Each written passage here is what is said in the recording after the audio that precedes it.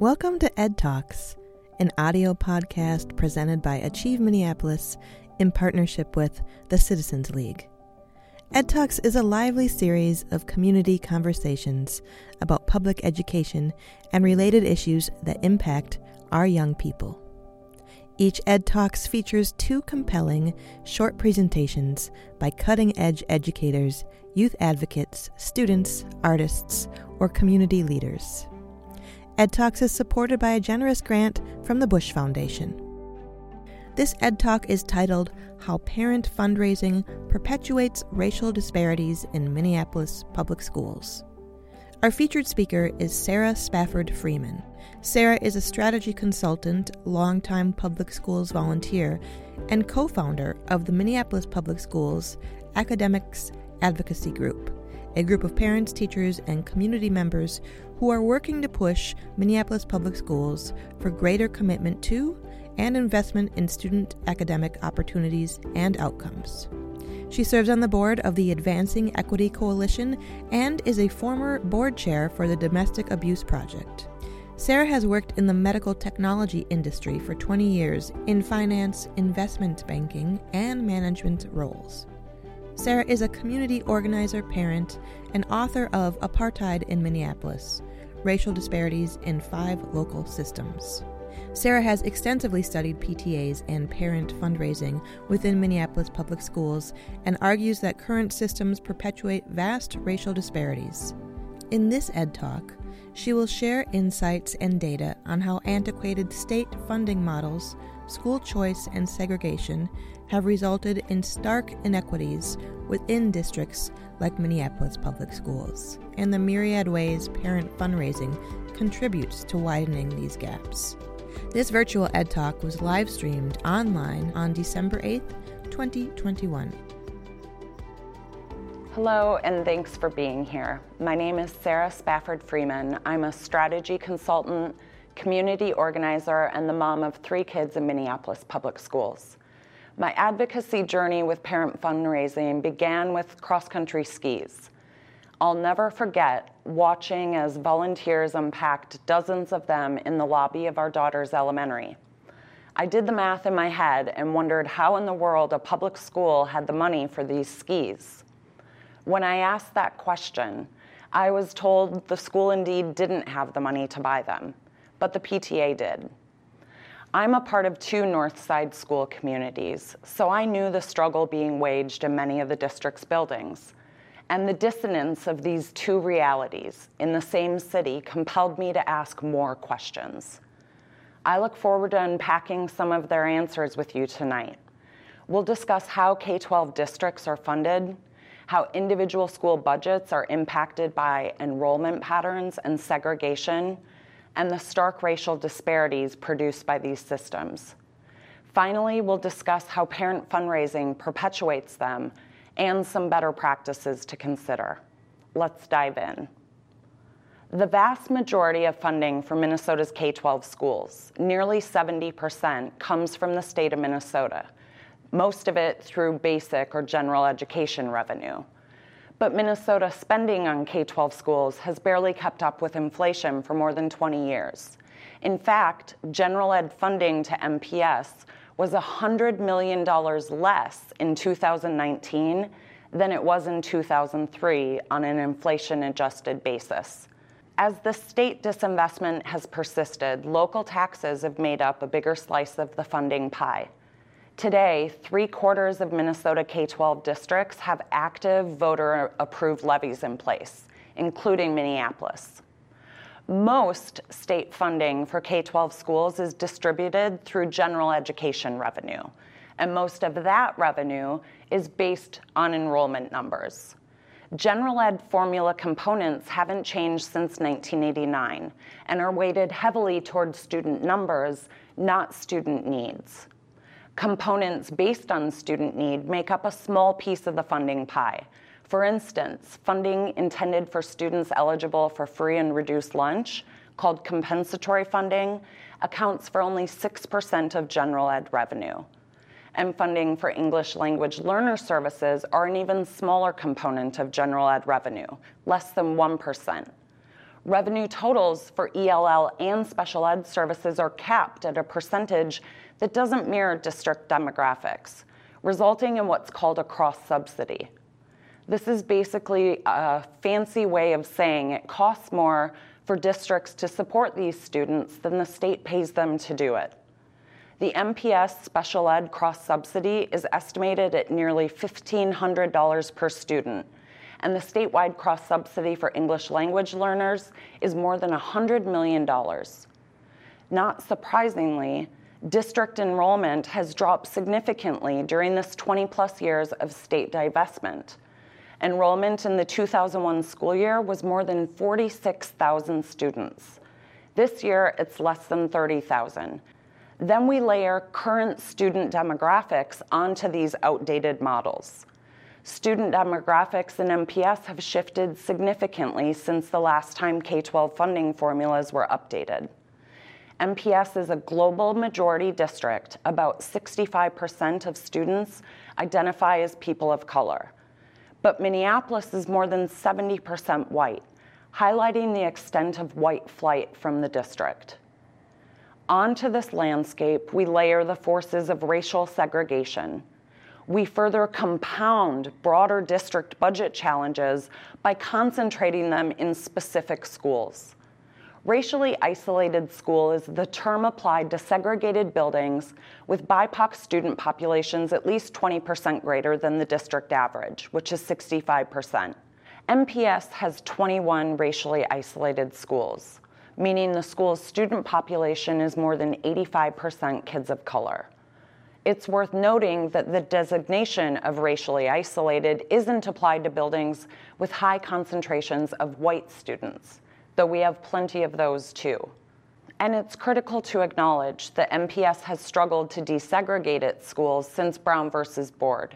In fact, they're a named defendant in a current segregation-related lawsuit. The district's racially isolated schools have tended to also be its lowest enrolled, thus lowest funded, again, because most MPS funding is based on enrollment. Students eligible for free and reduced lunch, special ed, and English language learner services, and those unhoused or experiencing housing instability tend to end up overrepresented in our lowest enrolled schools. And because need-based forms of funding for schools is so limited, these low-enrolled schools face tremendous budget challenges. And all of this, the state disinvestment, use of outdated funding models and unfunded mandates, plus the forces of racial segregation, have combined to produce one of the nation's highest educational debts. The term educational debt is used here instead of achievement gap because these disparities are the result of the decisions of adults, not the deficits of children. ProPublica's Miseducation Project estimated the academic disparities between Black and white MPS students at more than 4 grade levels, the 4th largest in the US. This educational debt has existed since first being measured, and according to MPS data presented last week, it has grown significantly over the past 2 years. And while these data are specific to Minneapolis, they're not unique to it. Districts nationwide are struggling with these systems and their challenges. Onto this fire of disparate budgets and disparate outcomes, we pour the accelerant of parent fundraising. Data collected from tax returns and public materials of PTAs and parent foundations show that Southwest Minneapolis schools, our highest enrolled and whitest in the district, are raising and spending millions of dollars a year. I've heard lots of parents and principals say that these schools must fundraise to make up for not getting Title I funding. I've heard this narrative repeated so often, I named it. I call it the Title I fallacy. But in reality, need-based funding to racially isolated schools is often less than what parents in whiter school communities are raising. In fact, the Southwest High School Foundation and Washburn High School Foundations each raised more than $400,000 the same year North High School got $237,000 in Title I funding. Another common response to pushback on these systems is what I've termed the per student dollars fallacy. This refers to the fact that because of low enrollment, a school's total budget divided by its number of students produces a higher dollar number per student than it does at schools with higher enrollment. But this is the result of a low denominator, not a reflection of spending power or budget health. In fact, these schools' total spending power on everything from staff to academic programming to extracurricular activities is significantly lower than other schools. And no amount of need-based funding makes up for this disparity. Parent fundraising has privatized important opportunities and experiences in MPS, ensuring that some students at some schools have access to things, but conveniently ignoring that others don't. Parent fundraising is paying for everything from staff to teacher training to curricula and athletics and more. At one Minneapolis elementary school, the PTA paid for a differentiated math curriculum. At another, it's paying for teachers to receive specialized literacy professional development called Orton Gillingham training. At another, the foundation is paying for a staff position. Resource hoarding is an abstract concept, but it produces highly visible results. This fundraising and privatization isn't occurring everywhere. It's happening in roughly a dozen of the city's whitest schools, in a district with more than 60 of them. And listen, no public school has enough. I hope I've clearly established that tonight.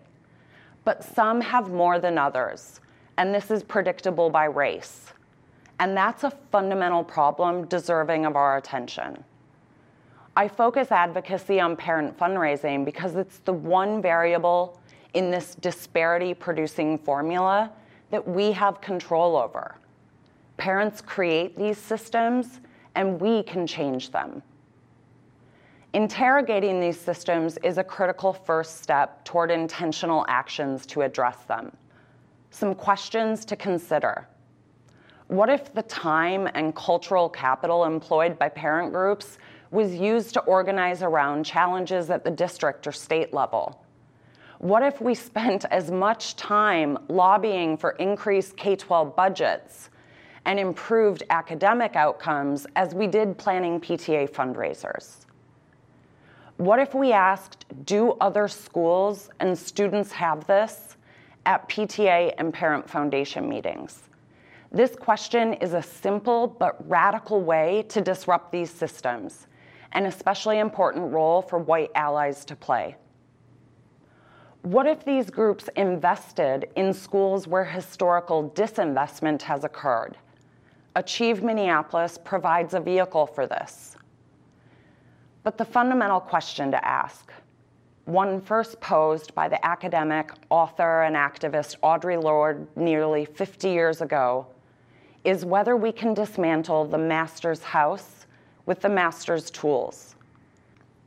I think a lot about white philanthropy through the lens of Lorde's work, in all the ways we too often seek to dismantle systems of oppression and inequity with their very tools. So I want to leave you with her words as we consider the intersection of education and philanthropy. The master's tools will never dismantle the master's house. Thank you. Ed Talks is presented by Achieve Minneapolis in partnership with the Citizens League. Thanks to our generous sponsor, the Bush Foundation. For more information on Ed Talks, or to watch Ed Talks videos, or listen to audio podcasts, visit achievempls.org.